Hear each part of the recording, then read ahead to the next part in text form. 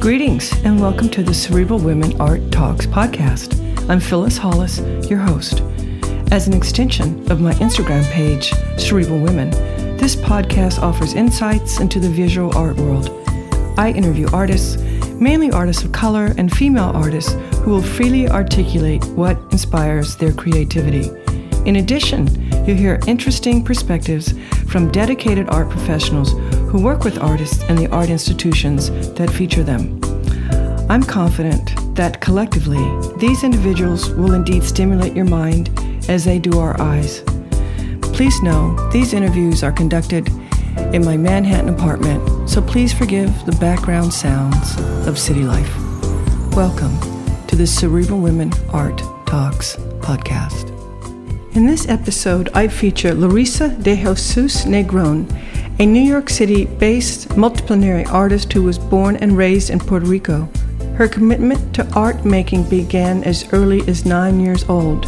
Throughout her first 19 years, she lived in several municipalities in Puerto Rico and eventually attended the School of Plastic Arts in Old San Juan, where she began majoring in drawing and painting. After 2 years, she transferred to Hunter College in New York City, where she got her BFA degree with high honors. Larissa has participated in several impressive solo and group exhibitions, both nationally and internationally. Her work has been featured in several publications, which include The New Yorker, Cultured Magazine, and ArtNet. Larissa is an artist who yearns for introspection and finds self-evaluation through her intimate and often otherworldly spaces and portraits. Existential themes such as gender roles, the vitality of nature, using humor as a coping mechanism, and the power of storytelling as a tool for healing are all present in her work. Welcome and enjoy this episode featuring multidisciplinary artist Larissa de Jesus Negron. Larissa, welcome to the Cerebral Women Art Talks podcast. I'm delighted to have you. Thank you so much for having me. So share with us, when did you discover your artistic passion? So it all started because of my aunt when I was 9 years old.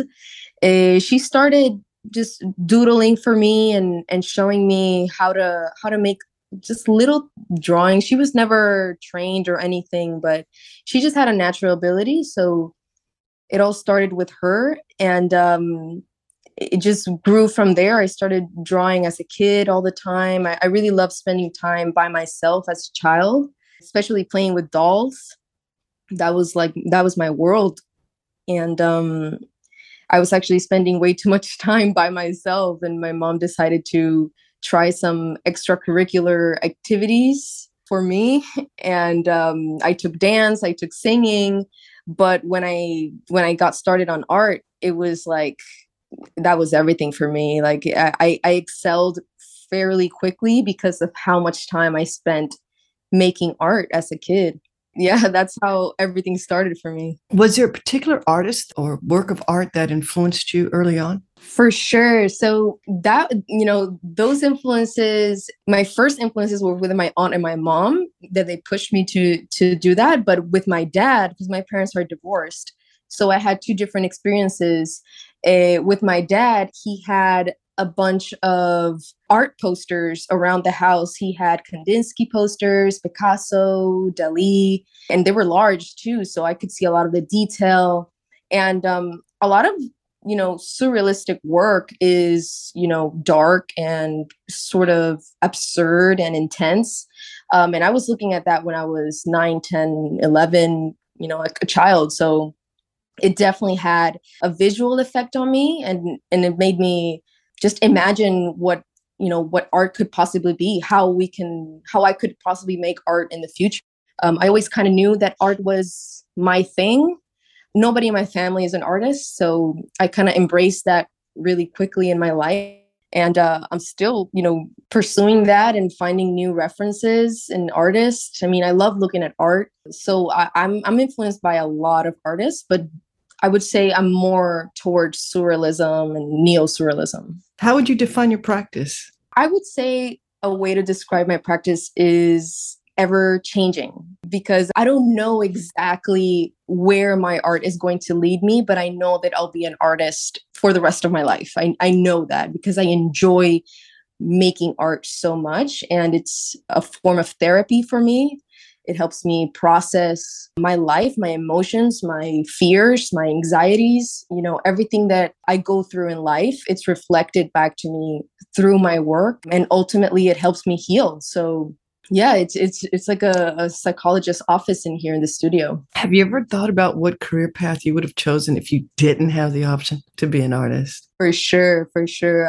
I mean, it's kind of inevitable to think about those things, right? Because I've been so set in being an artist for so long that I sometimes think like, wow, I could have been, even a psychologist. I would have loved to, get into people's minds and help people out in that way and really develop the language necessary to be a doctor. Like that would have been incredible.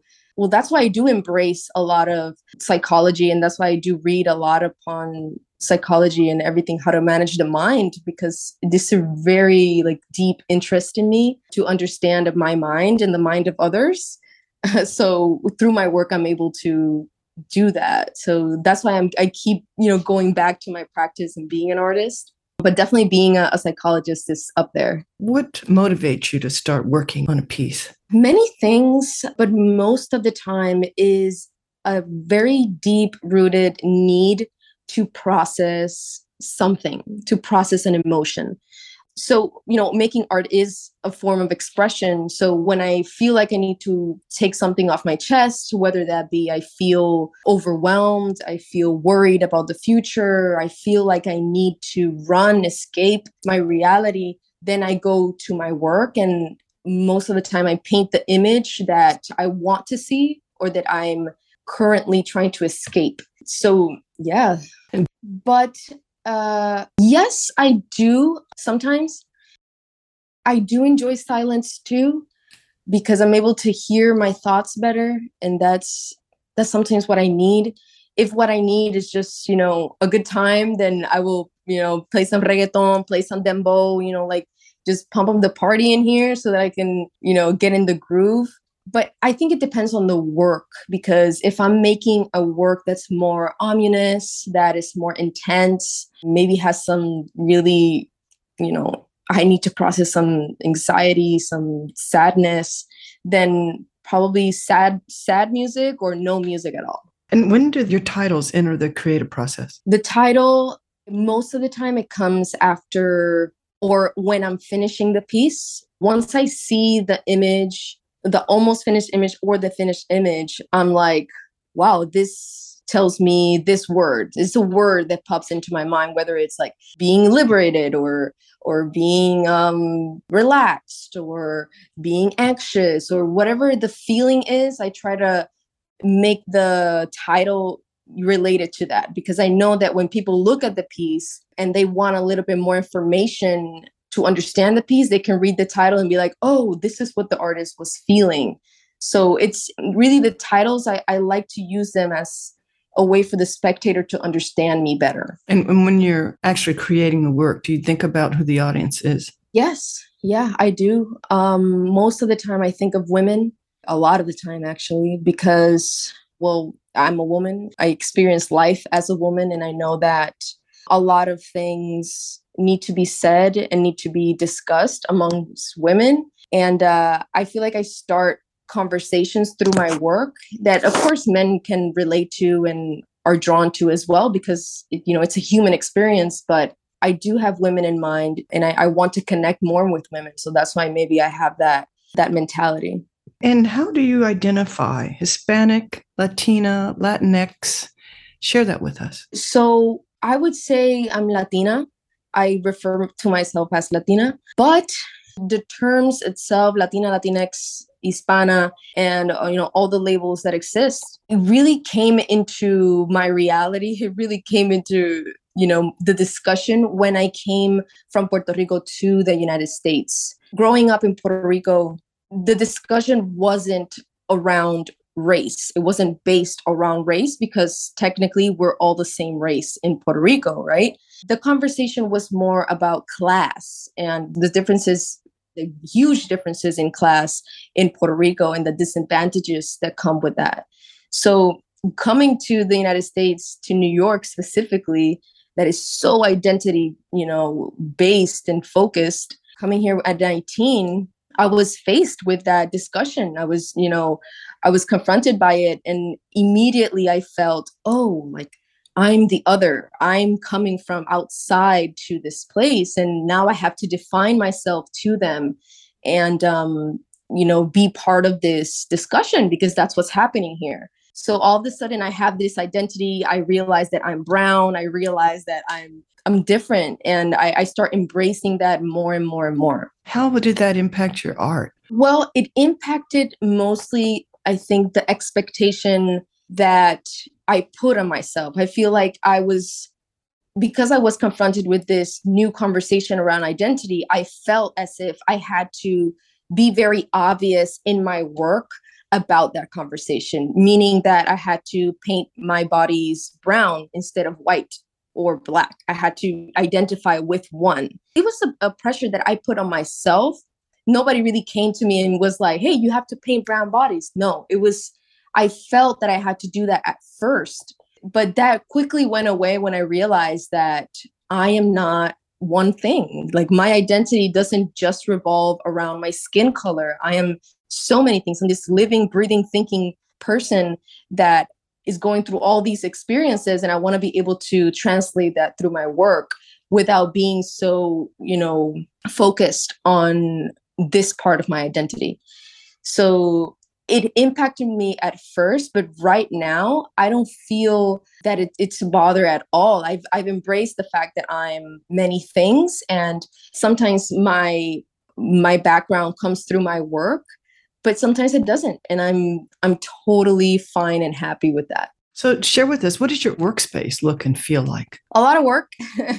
Right now I'm preparing for a couple of shows, and there's just a lot of large canvases that I'm working on all at once. I'm not one to work on one thing because I like to let things breathe, go to another piece, work on it, dedicate my time to it, and then come back to the other one. And I could be that way for months, without finishing the piece. Or I could be very quickly with it. I could be really fast, like if I have a really thorough plan on how to do a piece, I will go and I'll whip it out and that's it.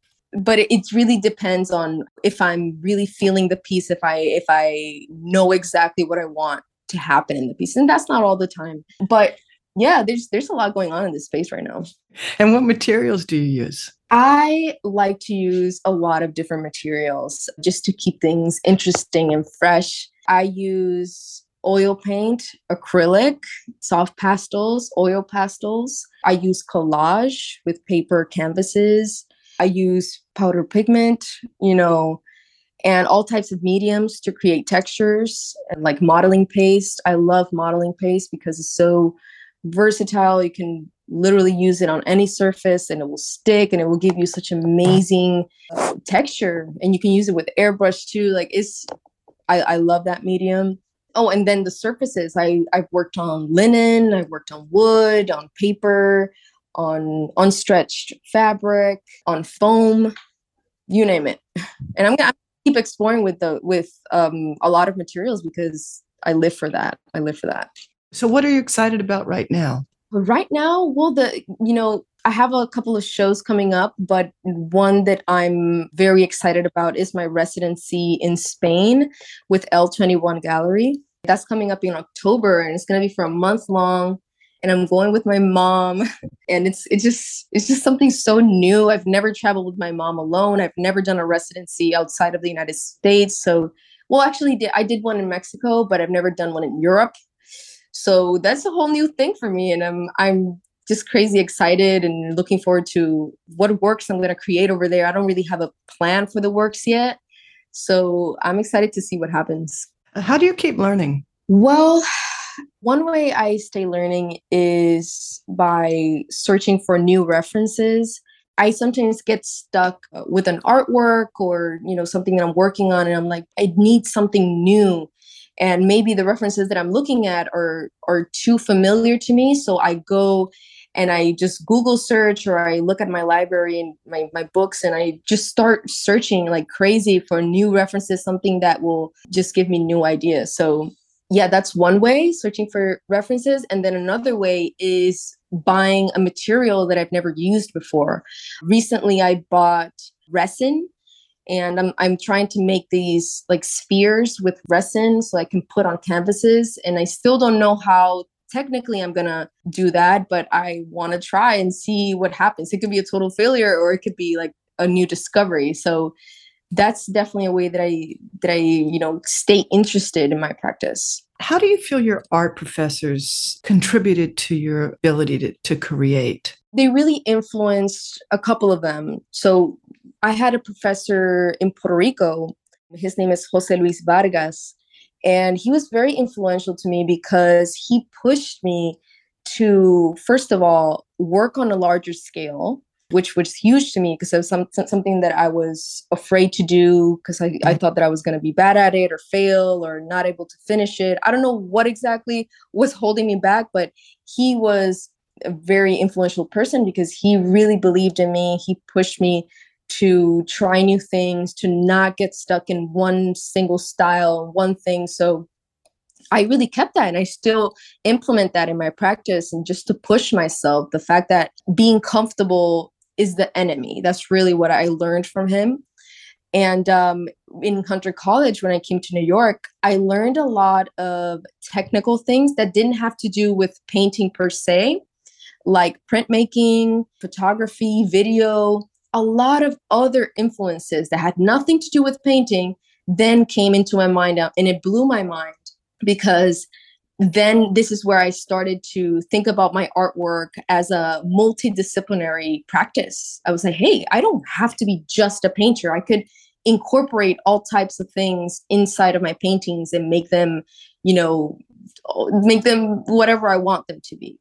So definitely learned a lot about materials in college that I still use today. When did you really start to develop your narrative? Well, my narrative, I would say maybe 2014. And that's when I started to make drawings of female bodies.